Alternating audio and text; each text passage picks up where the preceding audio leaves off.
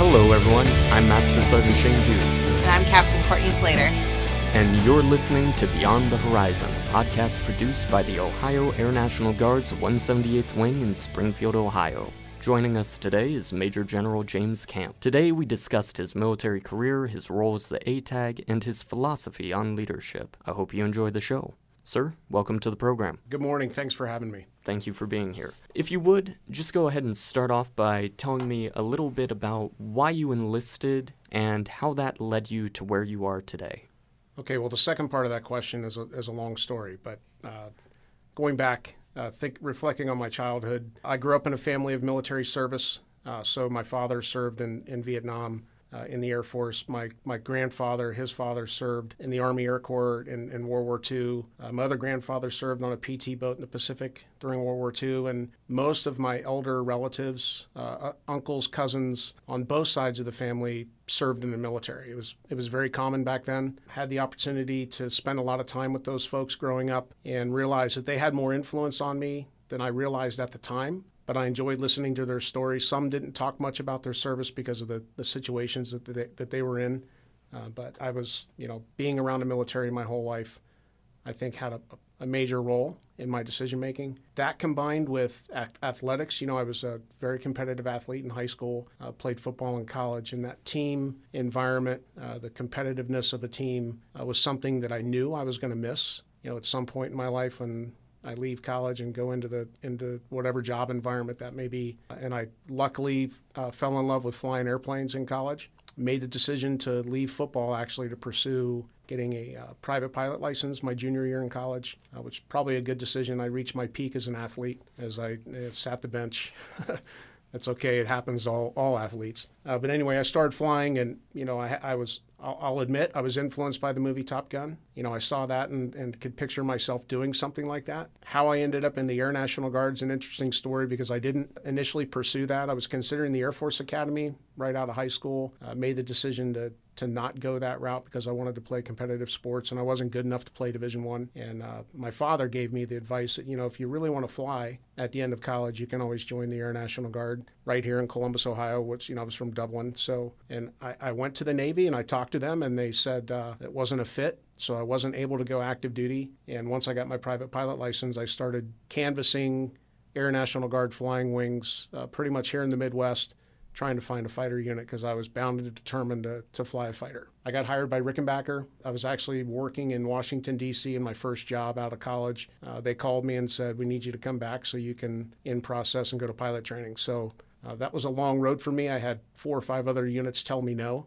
So I got used to hearing the word no, but I kept putting my hat in the ring and eventually it happened. That's a really cool story of perseverance. Yeah, one thing I've learned, well, I'll tell you, before I get into how I got to where I'm sitting today, one thing's for certain.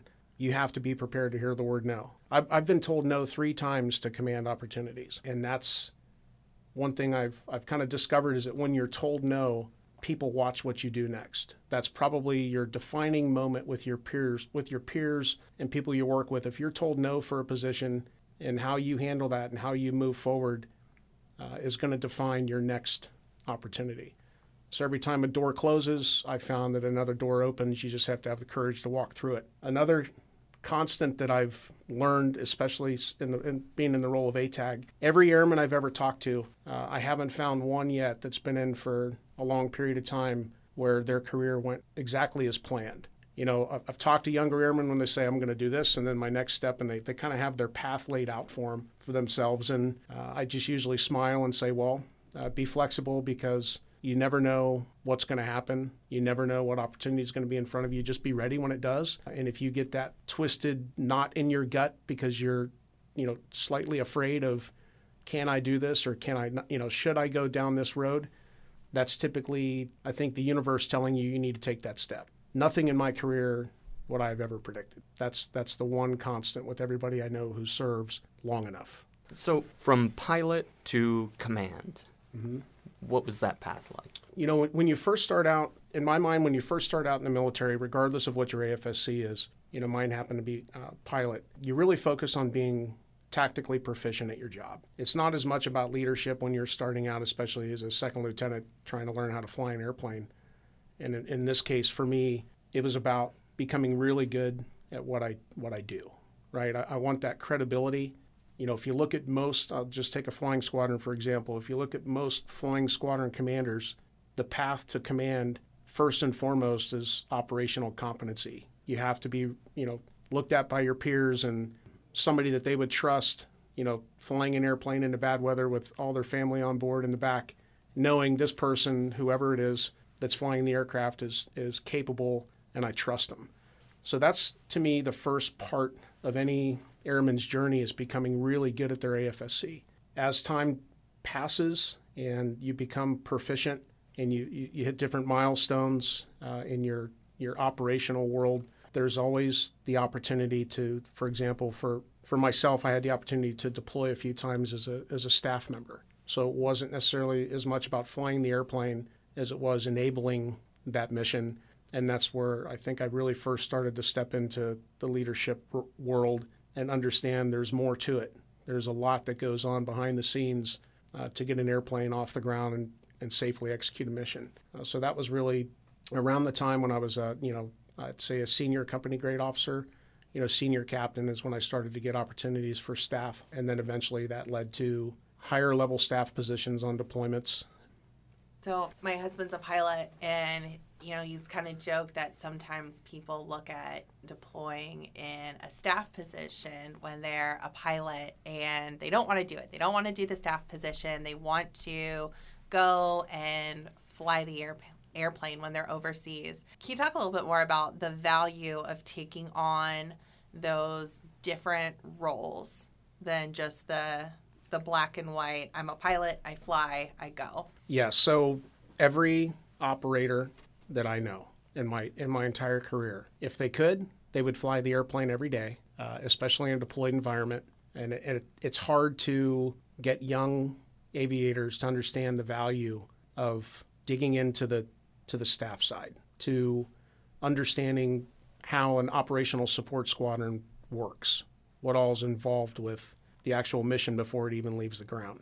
I would argue that, especially in the aviation career field in the military, if a young person is not willing to take that step and get into the support side of the mission and to broaden their experiences beyond operating the aircraft, it's going to be a challenge for them to break into any type of leadership role beyond maybe a flight commander. So as I jumped into some of these staff experiences, it's really amazing to me that what I learned and some of the, I'll give you an example. As a major, I was working in Turkey and we were doing the Black Sea redeploy and deploy tracks for, the Iraq no-fly zone.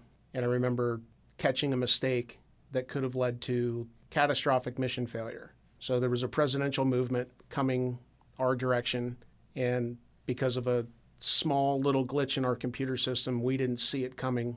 Luckily, we caught it at the last minute. We were able to provide the air refueling support needed, which was pretty much every aircraft we had. Otherwise, you can imagine that the mission failure when the president doesn't get the support they need to cross the Black Sea. So little things like that, it made you appreciate the value of good staff work. And staff is also, I think, the introduction to leadership, because you have to make hard decisions, not necessarily popular. When you tell a crew, I need you to do this, maybe it's not what they want to do. Maybe they don't want to sit alert, on the ramp in the hot sun in Turkey in the middle of August, but you might make that decision. I need an alert aircraft just in case, So that was a good learning curve for me. I wasn't happy that I was chose to be, on the air staff deployed, but I learned a lot from it. So I'm very thankful I did it. And I tell all pilots, all crew members, if you get a chance to be a staff officer on deployment, take it, because you're going to learn much more than you will flying the mission. Would you talk a little bit more about your experiences while deployed and how those experiences have shaped your views on leadership? Sure. I'll try to give you a rundown of how I got to where I'm at right now, and it almost seems random. I flew up until 9/11. In fact, it's interesting as I reflect back. Around 9/11, I was at the 10-year point in my career. My plan was to separate from the Air National Guard on 1 October So just a few weeks after 9/11 actually occurred, I was a captain, fairly proficient in the KC-135, so I'd been flying an airplane my whole career at that point, and was flying for United Airlines. So I got hired by United Airlines in 1997, and in fact, on September 9th, I was flying a 767 out of Newark, the same flight that crashed 2 days later, Flight 93. So on September 9th, I was in my United Airlines uniform. I was planning on separating from the Guard. I came back on 9/11, the morning of. I was driving on 270 on the Outer Belt, heading to Rickenbacker to basically do a couple of training periods, some ground training. On the way to Rickenbacker, I heard the first airplane struck one of the towers. My first thought was, well, this is probably a small aircraft, because I'm just driving in a car listening to the radio. When I pulled into Rickenbacker, I saw that I went into the flight room and I saw the second aircraft hit the second tower. I mean, you could have heard a pin drop. I knew instantaneously that was a game changer for us. Quickly after that, the squadron commander, looked at me and said, "Hey, Jim, I need you to grab a pilot, grab a boom operator, and take the alert aircraft and head to the Pentagon immediately." So we sprinted to the airplane. We were the only airplane basically airborne east of the Mississippi, according to the controller, other than Air Force One, the fighters that were scrambled. So we headed to the Pentagon. I saw the fire burning from, must have been at least 50 miles away. It was a clear blue day.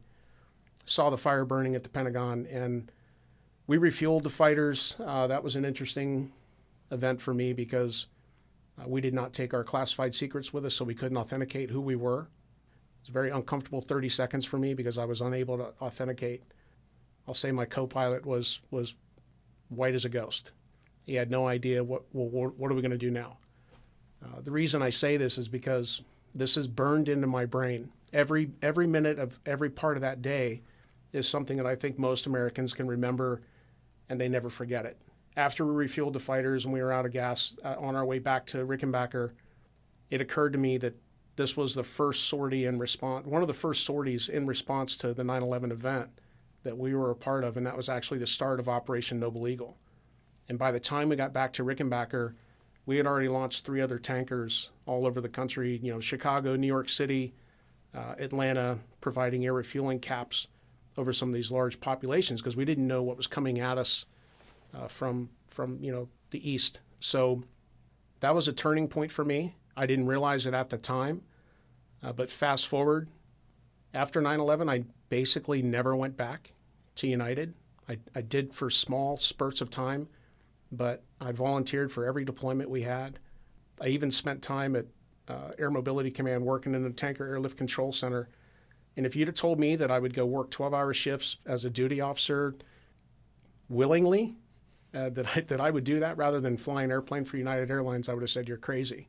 But everything shifted for me. My focus shifted to flying airplanes with a purpose. And I basically never went back.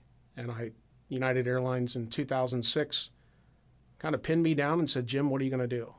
Do you want to continue to fly for United?" Because I was kind of running out of military leave at that time, and I made a bold move. And I said, no, I'm going to resign. So I resigned from United, and a few months later got hired as a full-time technician instructor pilot at Rickenbacker. And during my interview, I told him I just resigned from United Airlines. That's how serious I am about my military career. And luckily, they hired me. So when I became a full-time instructor pilot, that was an opportunity for me to really start to develop, I think, as a leader. I quickly tried to apply for various command positions. I was told no when I applied to be the OSS commander, and I kind of made a bold move at that point, and I joined a provisional flying squadron down in Hurlburt in Special Ops. It was a 745th Special Operations Squadron, and we were flying the RC-26 aircraft. So there's only 11 of those in the country. They're in 11 different Guard states, and they had been flying Special Ops missions, manned ISR in Afghanistan and Iraq for a few years, and I volunteered to fly with them for a year. So I went down to Hurlburt, got qualified in the RC-26, and this was in 2012, right after I just got told no for a squadron command, and I wanted to do something broadening, and I thought that I would get joint credit because it was truly a joint unit. But I deployed, went to Afghanistan, and that's where I think that first deployment to Afghanistan, as intense as it was when I had an aha moment as an officer. So we had just, if you've ever traveled on a rotator overseas, it's a painful experience, or it can be. But we landed there in Afghanistan, and after 2 days of travel, and when we walked into the squadron, it was a manned ISR squadron, so they had video feed of one of their aircraft on an operational mission that was unfolding as we walked in. And I saw all the airmen, there were about 40 of them, watching the video screen. They all became very excited. I think they achieved their mission objective. We'll just leave it at that. And when they all turned around to look at all of us new pilots that were standing there, they didn't have on rank. They were in multicam uniforms. They were totally sanitized.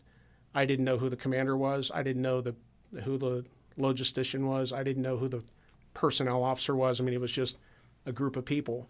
That was my first experience where it really, truly hit me that it doesn't matter what your AFSC is, because without the cohesiveness of that small deployed team in an austere location, that mission is not going to happen. So that was an awakening for me. Later on that deployment, we learned that they planned to divest of all the RC-26 aircraft. Most of the aircrew that were there were full-time RC-26 pilots, and the thought of not having a full-time AGR job when they got back because they were going to lose their airplanes at a 12, 13-year point was very frightening for them. So the morale of that deployed squadron was probably at its lowest because they just heard the airplanes are going to go away. Well, they're still here today and probably will be for a long time, but simultaneous to them learning that they were going to lose their mission, the squadron commander back at Hurlburt was relieved of command. This was a defining moment for me. One of the gentlemen looked at me and said, "You should put in for this. You should put in to be the squadron commander." And I asked him why. He said, "Because you're not emotionally attached to the RC-26 program. You bring an outside perspective. You're not a lifelong RC-26 pilot. And you're a lieutenant colonel, and I think you should put in for it because you're kind of naturally leading us through this problem here." So I, the next day, picked up the phone and called the colonel that was in charge of the 745th Provisional Squadron there at AFSOC. And I introduced myself, and I said I'd like to throw my hat in the ring to be the commander of the squadron. And I think this is a very valuable leadership lesson that I want to foot stomp. He said, "Who are you? Tell me a little bit about yourself." So I did. I told him what I was doing there, that I was a lifelong tanker guy from Rickenbacker, and I volunteered to do this. He said to me, "Well, do you even know who you work for?" He's implying here at AFSOC, down at Hurlburt, which is kind of the headquarters for AFSOC, who do you work for? I said, "Well, sir, I work for all the airmen of the 745th. That's who I work for. I'll obviously execute your intent." And I meant it because I was working on behalf of all the folks there deployed in Afghanistan that said, "You're the right guy to do this." They all rallied behind me, put in for it. He said, "That's not the answer I'm looking for, but you're hired." So on a phone call, never met me, he said, "When do you come home?" I said, "April 8th. He said, "Great. There's no leave for you. So when you get back, come see me or I'll meet you at the airplane and you get started on April 9th. And I said, "It's a deal." So that was my first command. I actually got my first squadron command in the Air Force by picking up the phone and asking a colonel to do, for the job. And he said the reason he hired me is because of my answer, "Who do you work for?" He said, "I like it. You're hired." So came back from that squadron command when I came back to Rickenbacker. And interestingly enough, your husband was in my, at the time, was in my technician position when I came back from active duty. It was unexpected because they shut the program down. Rickenbacker really wasn't prepared to have me back. And I was told no to a squadron command before I left. So when I came back, they didn't know what to do with me. They had no idea where to put me. So this is something else that I would say never, because I took the opportunity to be the Deputy Mission Support Group Commander as a pilot And that was I was almost ridiculed for that. Why would a pilot go be a acting deputy mission support group commander? And I did that. That was a 4 or 5 month assignment for me. I then became the OSS commander, but I became the OSS commander after I was told no to the flying squadron. So I got some squadron command time at Rickenbacker. I put in for the 179th Mission Support Group Command position at the same time. So a lot happening in a 2-year period for me. And, again, told no multiple times for squadron command here in Ohio. And I got told no at Mansfield to be the Mission Support Group Commander. But something happened during that interview, and this is something I think every airman should realize. Every chance you get to interview, do it. Because the wing commander at Mansfield, during my Mission Support Group Command interview, asked me what my proudest moment was in my career. And I said, my proudest moment in my career was when every member of the 745th Squadron down at AFSOC, every single one of us volunteered to deploy for a year to wrap the program up to Afghanistan if need be. And I said, seeing those airmen step up and being willing to go for a year to support our customers downrange was my proudest moment in the Guard as their commander. Well, I didn't get the job.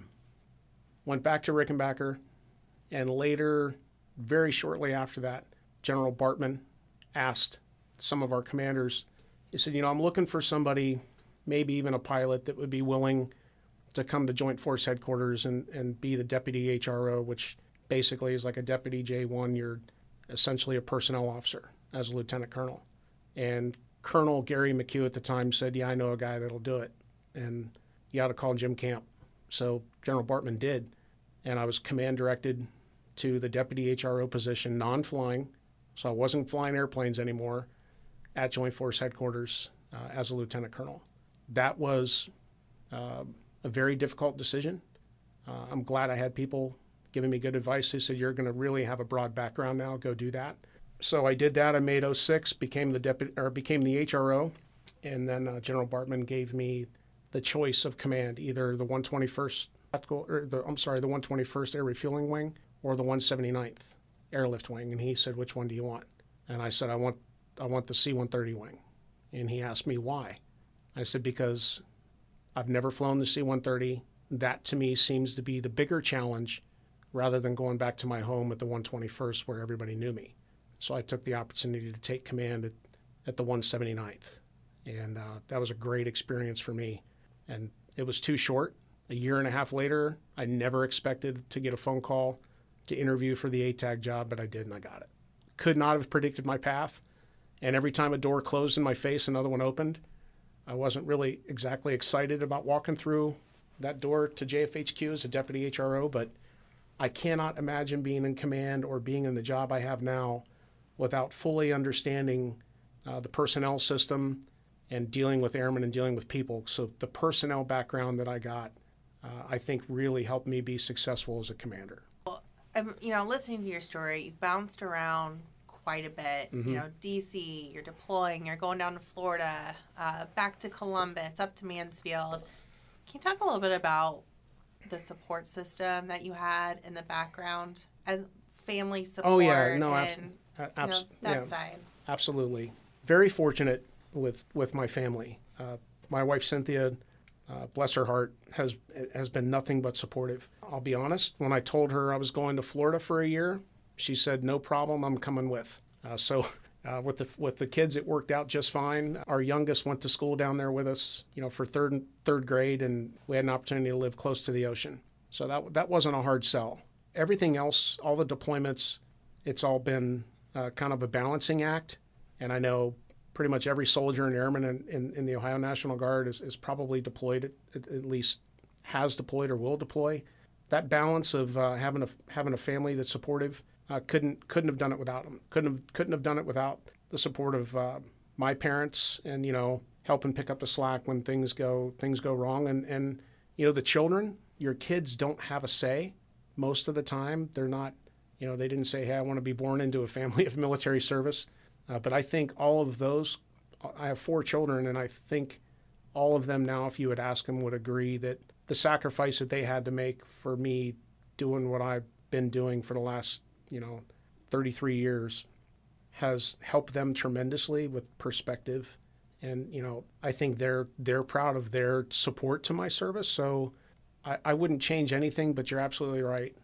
I've been very fortunate with support. And I'll say this about force development and taking opportunities.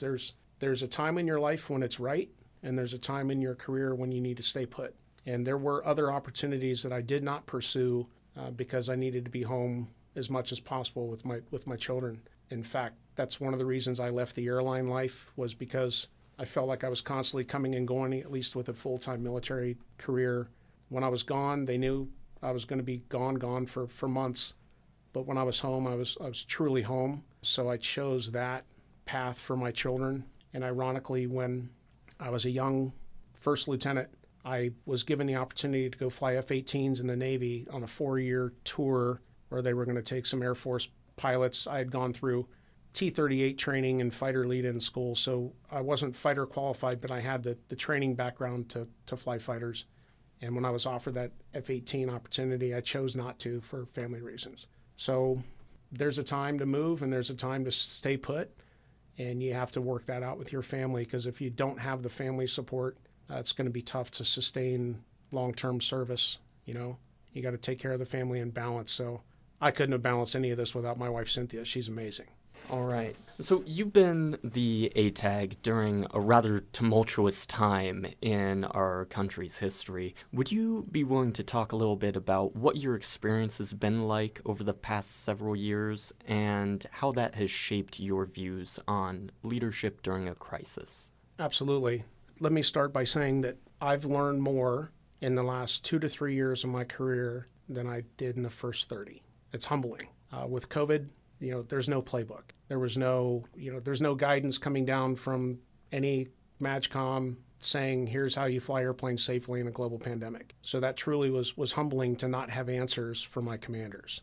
I will say that the biggest lesson I've learned during COVID is trust. I believe trust is the currency of leadership. But if I look at a commander at a wing and I say, I need you to figure out how to fly airplanes safely in a global pandemic, and because we have a mission to do, I have to trust them to trust their people to come up with solutions in each part of the base. So you almost have to completely let go. And when I say to you, I trust you, words are great, but unless I'm willing to truly let you run the show and make your own decisions, if I try to micromanage that situation or second guess, that's not trust. I already trusted my commanders. I trust the airmen in Ohio at all levels because I let them lead and I just provide support where they need it. So in some ways, my job has been probably the easiest in the Ohio Air Guard since the pandemic, because I have such a great team. We've built a great team of leaders, and I truly had to trust them to make it happen. We have Title 10 missions going on here at Springfield 24/7. We have a Title 10 alert, federal alert 24/7 at Toledo. We have tankers on alert every day down at Rickenbacker, and those are federal requirements that we have to manage. And the way the airmen stepped up during all these domestic missions that we had to support, I think at one point there were 73 individual types of missions, everything from domestic response. They had some issues in Cleveland. They needed air defenders to go augment the police forces there. We had to put folks inside of prisons to help take care of the inmates. We had to do mobilize testing, vaccinations. It was just a historic moment for the Air National Guard, I believe, with our response while maintaining that balance with the Title 10 mission. So the one word that pops up to me is just trust. And trust means don't micromanage, truly trust your people and realize who you work for. So if you ask me, who do I work for? I will not say I work for General John Harris. I report to General John Harris, the Adjutant General, and I execute his intent. I'll execute the governor's intent. I'll execute combatant commander's intent. But at the end of the day, I work for all the airmen in Ohio. So my job is to enable them. And the higher you go, people have asked me, what does it mean to put on more rank? More rank means you have to let go of more and more things, because you cannot manage and control all the things that you need to as an ATAG without the trust of your command team. You have to listen to them. You have to collaborate. You have to be willing to show your vulnerability and say, I don't have an answer, help me. What do we need to do here? How are we going to get this done? So it was a great, humbling experience for me the last few years. I love that. Good. I feel like the pandemic and everything was just kind of like plot twist to what's going on in the world, and I'm proud of how we handled it. It wasn't perfect. Tell you who learned a lot during this, the Army and Air staff at headquarters really learned how to integrate together. The Army does some things well, and we do some things well. We're different, but we kind of came together during that. It wasn't easy, trust me. There were many heated meetings, but it was an all hands on deck team effort, and I know that a lot of our Army folks learned a lot about the Air and vice versa, our capabilities. So hopefully there won't be another worse day for the state of Ohio, but if it comes, I think we're going to be ready. We'll be ready to have our best day when they're having the worst. Yeah. So on that note, a lot happened. What goals did you have when you first stepped into the role as the ATAG? How did those goals change, and what do you still have left that you want to do?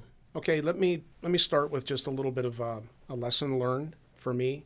Whenever you step into a new leadership position, a new role, there can be a tendency to want to hit the ground running. And I'm going to share something before I became the ATAG that I think is really, really important. When I first showed up at Mansfield at the 179th, I was an outsider. I didn't know anybody really at the base because not a lot of interaction with the 179th before then. So they knew who I was. They knew where I came from and my background, but I really didn't know the unit. I had all these ideas about what the unit needed, and it was perfect timing because we were preparing for our capstone inspection in just 1 year's period of time. So I had 1 year to get the unit ready for a major inspection. And instead of hitting the ground running, I told my executive officer, I said, I want you to fill up my calendar for the next 30 days with as many 20 or 30-minute meetings as you can, with as many people on this base as you can. That's all I want. She looked at me like she's like, are you sure about that? That's going to be a lot of meetings. I said, yes, because I need to get to know the airmen here, and I think that's going to help me figure out what direction we need to head. So after multiple meetings, and I asked a simple question to every airman, help me understand Mansfield. What do I need to know about Mansfield, about this unit? And they told me, and I took notes. And after about a month, I was able to sit back and I realized, okay, here's where the unit is right now.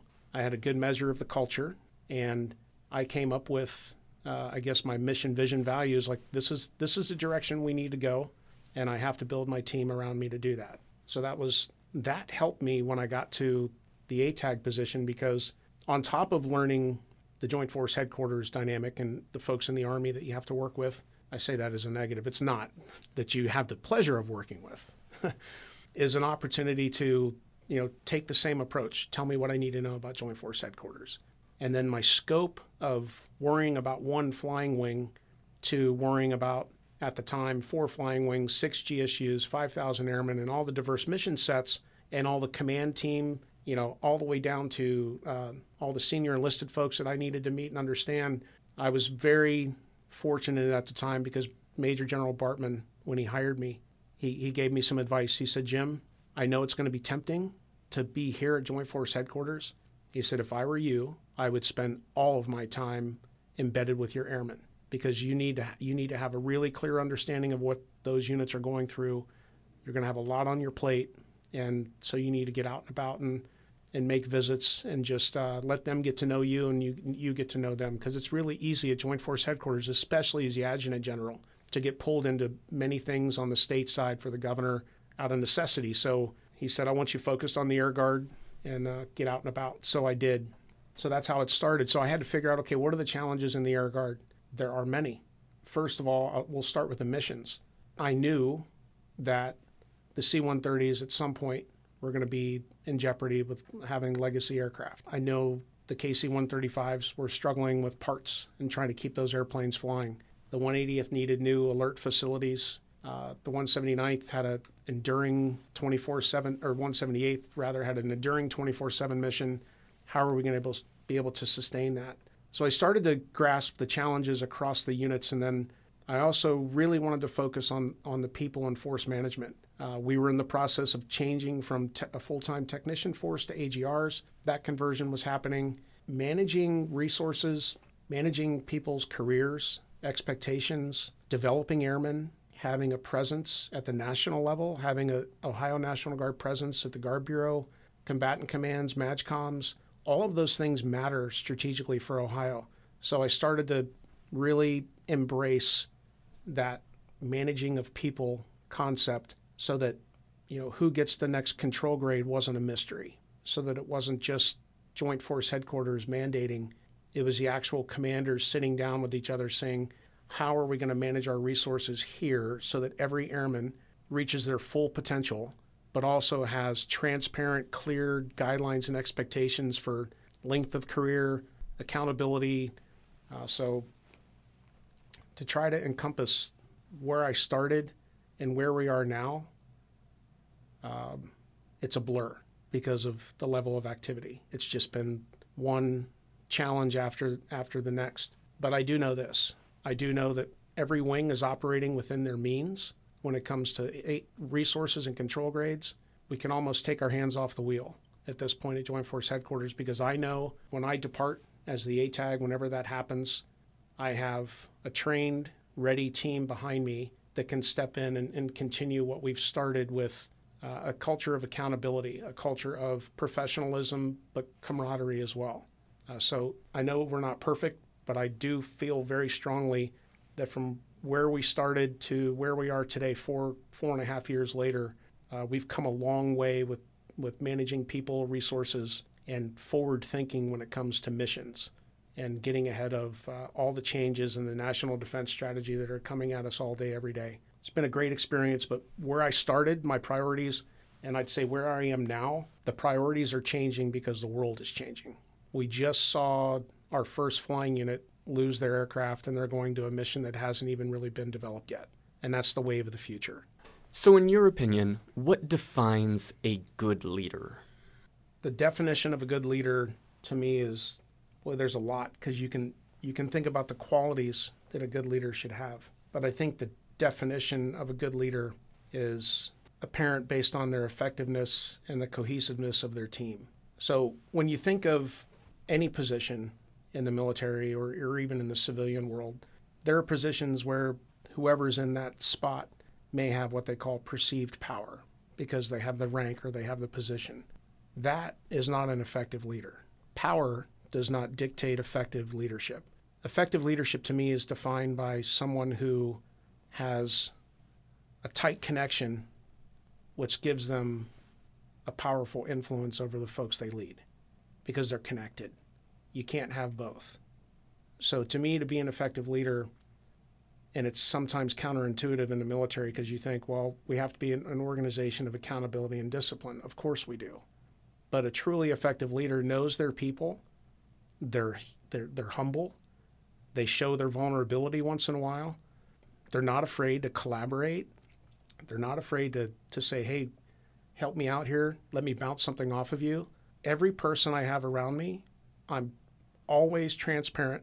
I can answer to every single decision I've ever made, why I made it, how I made it, who I consulted with, because I'm not that smart of a person, so I need a lot of help. So a really effective leader, a good leader, is humble, surrounds themselves with a good team. Just to give you an example, if you have a team of people in the room as a leader and you already know the direction you want to go with a hard decision, ask your team members what they think. And when they speak up and somebody comes up with a good idea, don't be surprised if you go in a different direction that you thought you were going to go. If they hit the nail on the head, let them take the credit. It's not about you. So transparent, humble, and collaborative. Leadership to me is not power. It is a team sport.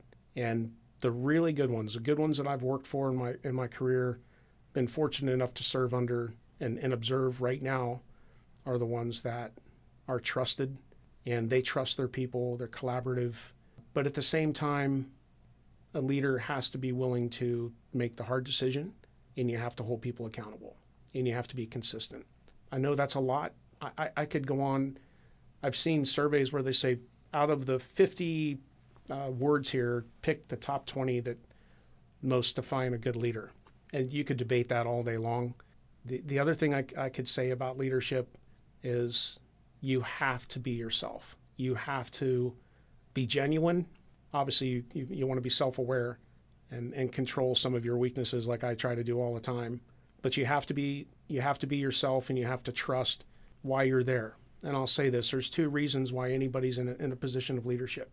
One is because you're supposed to be there to have your mark on the organization, to keep the organization moving, to make the changes necessary to adapt, like what we've seen over the last few years. So you're there for a reason, and dig in, but at the same time, realize that you're probably being developed for the next. And we're one of the only organizations, if you think about it, where we intentionally train our own replacements, and we build a bench of qualified people to train our replacements. So right now I have 4 or 5 potential ATAG replacements that I'm training, and I'm getting ready to go. That's counterintuitive. People would say, why would you want to replace yourself?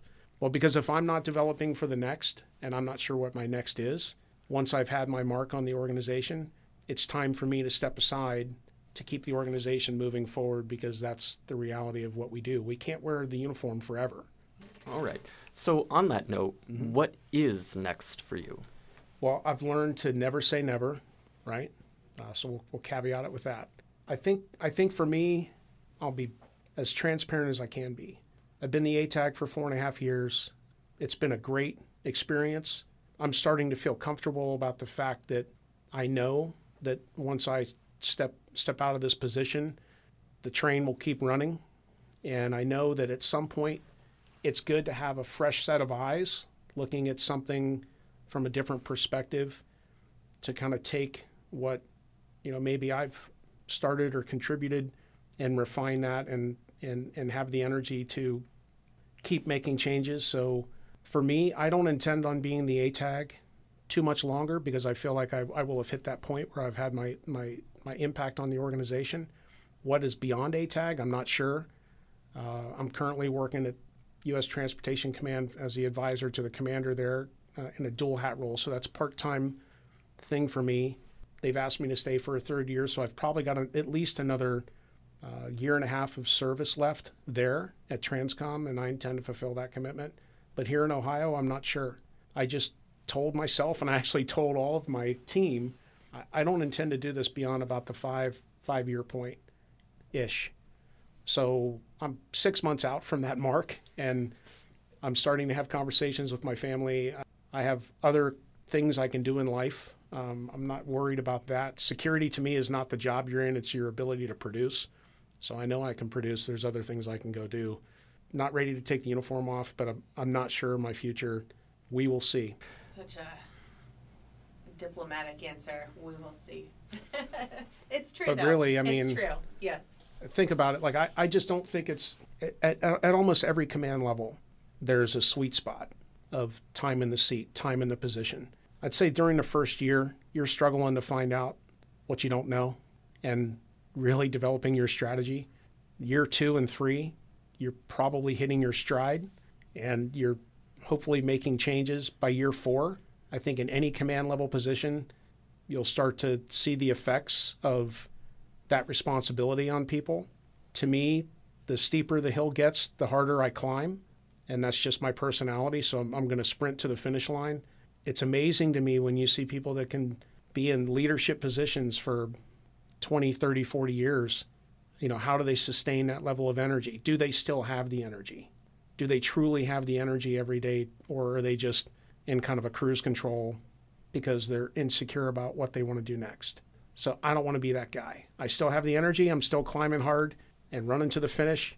But I will tell you that after you talk to me a year from now, after 5 years of doing this, it's probably time for me to figure out my next direction and to let somebody else take it that has the energy.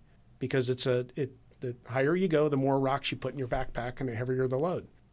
It's a 24/7 thing in the back of your mind as a commander that if you're truly engaged, you're all in 24/7. And that weighs on family. You have to learn to balance that. All those things are important. But when you're carrying that load for a long period of time, it does fatigue you. I'm suspect to somebody who wants to be in command for a very long period of time. I don't know the right length, but for me, I'm getting close. So, final question. Okay. Tell me about a time that you failed and what that taught you about resilience. That's a great question, but I have a hard time defining the word failure. Failure, to me, is every time I didn't get a job, every time I've made a mistake as a leader. It's going to happen almost every day. Like, I can't think of really a colossal failure, because at every turn, you get knocked down, you get back up. You make a mistake, you apologize. You keep growing and developing. You have a failed marriage, you do the best you can to take care of your children. You have financial struggles, you bounce back and realize money's not everything. Considering the fact that when I was 30 years old, I was living in a 2-bedroom apartment, very tiny, with almost no furniture, that I literally had like milk crates to put a TV on and a futon, and that was it. At 30 years old as a captain. So you could consider that a failure, to be at that age of your life and completely starting over from scratch. I've been in hard situations, but I've never considered anything a failure because I didn't give up. So maybe those two are tied together. Failure to me is when you just say, okay, I'm not doing this anymore, and you know better. Failure is when you know better and you don't take action. Maybe you should call it, giving up or throwing in the towel. And I've never really done that. I've just made decisions, and I keep making mistakes, and I'm going to make them the rest of my life. But it's not failure. So it's probably a unique answer, but nothing jumps out as a failure. Everything jumps out as make a decision. Well, that might not have gone too well. Make another decision, and just keep moving forward, focused on your long-term mission and purpose. What are you trying to do for your family? What are your goals? What are your, aspirations? Sometimes I fail to have patience because I'm very intense, and that's, I've been told that. So I've been working on that. I think I'm getting better because I make more fun of myself, but that's it. That was a great answer. Yeah. That is quickly becoming one of my favorite questions, especially for military, because I just find that we're all so very type A, driven to succeed personalities. Just like you said, everyone's going to fail at some point, and the way that people in the military respond to failure, I think, is just really enlightening and can teach people a lot. So here's an interesting scenario. I come back from Hurlburt back to Rickenbacker, and I just had an active duty squadron commander under my belt. I'm almost done with War College. I have a stratified OPR from a 3-star general in AFSOC as, one of 20. So I think I'm a shoo-in to be the squadron commander at Rickenbacker. It's mine to lose. I probably didn't handle myself the way I should have in the interview. I was probably a little bit more confident than I should have been. And I should have realized, because I was out of sight, out of mind for a year, even though I accomplished a lot, the board didn't necessarily know that. And when I interviewed, I was told, well, it was really close between you and Dave Johnson, and the coin landed on its side and the wind blew and it fell over in favor of Dave, so we're going to give it to Dave. I was in a car in Washington, D.C., coming back from a commander development course when I was called. I was pretty upset, and I'm glad I was by myself in a car because I didn't take that well. The first thing I did, and I think it was really smart of me to do this because I knew it was the right thing to do, I called Dave Johnson and congratulated him. I said, hey, congratulations. I'll do everything I can to support you. I mean it. And he's like, well, it's got to sting for you a little bit. I know you. We've grown up together. I said, it does sting. Not going to lie. But I'm going to support you, and we'll see what happens. Prior to that, when I was told no as the OSS commander, guy that got the job in front of me, Greg Hesterman, good guy for the job, became a mission support group commander. Dave Johnson, the guy that got the squadron in front of me, became the operations group commander at Mansfield. And I have a theory in today's Air National Guard in Ohio. You never know who you're going to be working with or who you're going to be working for.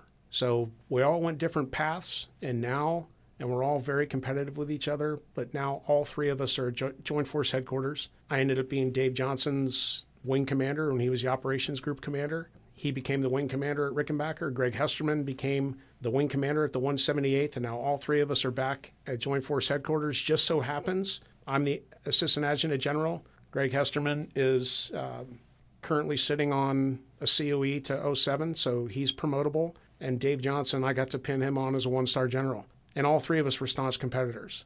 So that could have been considered a failure at the time. But the fact of the matter is, in this profession of military arms, you have to get over it. if you don't get a job. You have to move on. You have to keep in mind what it's about and what you're doing and why you're doing it. And it's really interesting now that all three of us work together almost every day, but at some point in our career, all three of us were staunch competitors. So it's not a bad thing. Be careful, because you never know who your boss is going to be. All right. Well, thank you very much for being here today, sir. I truly enjoyed this interview, and I really appreciate your time today. Likewise, I enjoyed being with you, and anytime. That concludes today's episode of Beyond the Horizon. Thank you so much for listening. If you enjoyed today's episode, make sure you subscribe and leave us a rating and review. If you're looking for more ways to connect with the 178th Wing, you can check us out on Facebook, Instagram, and Twitter.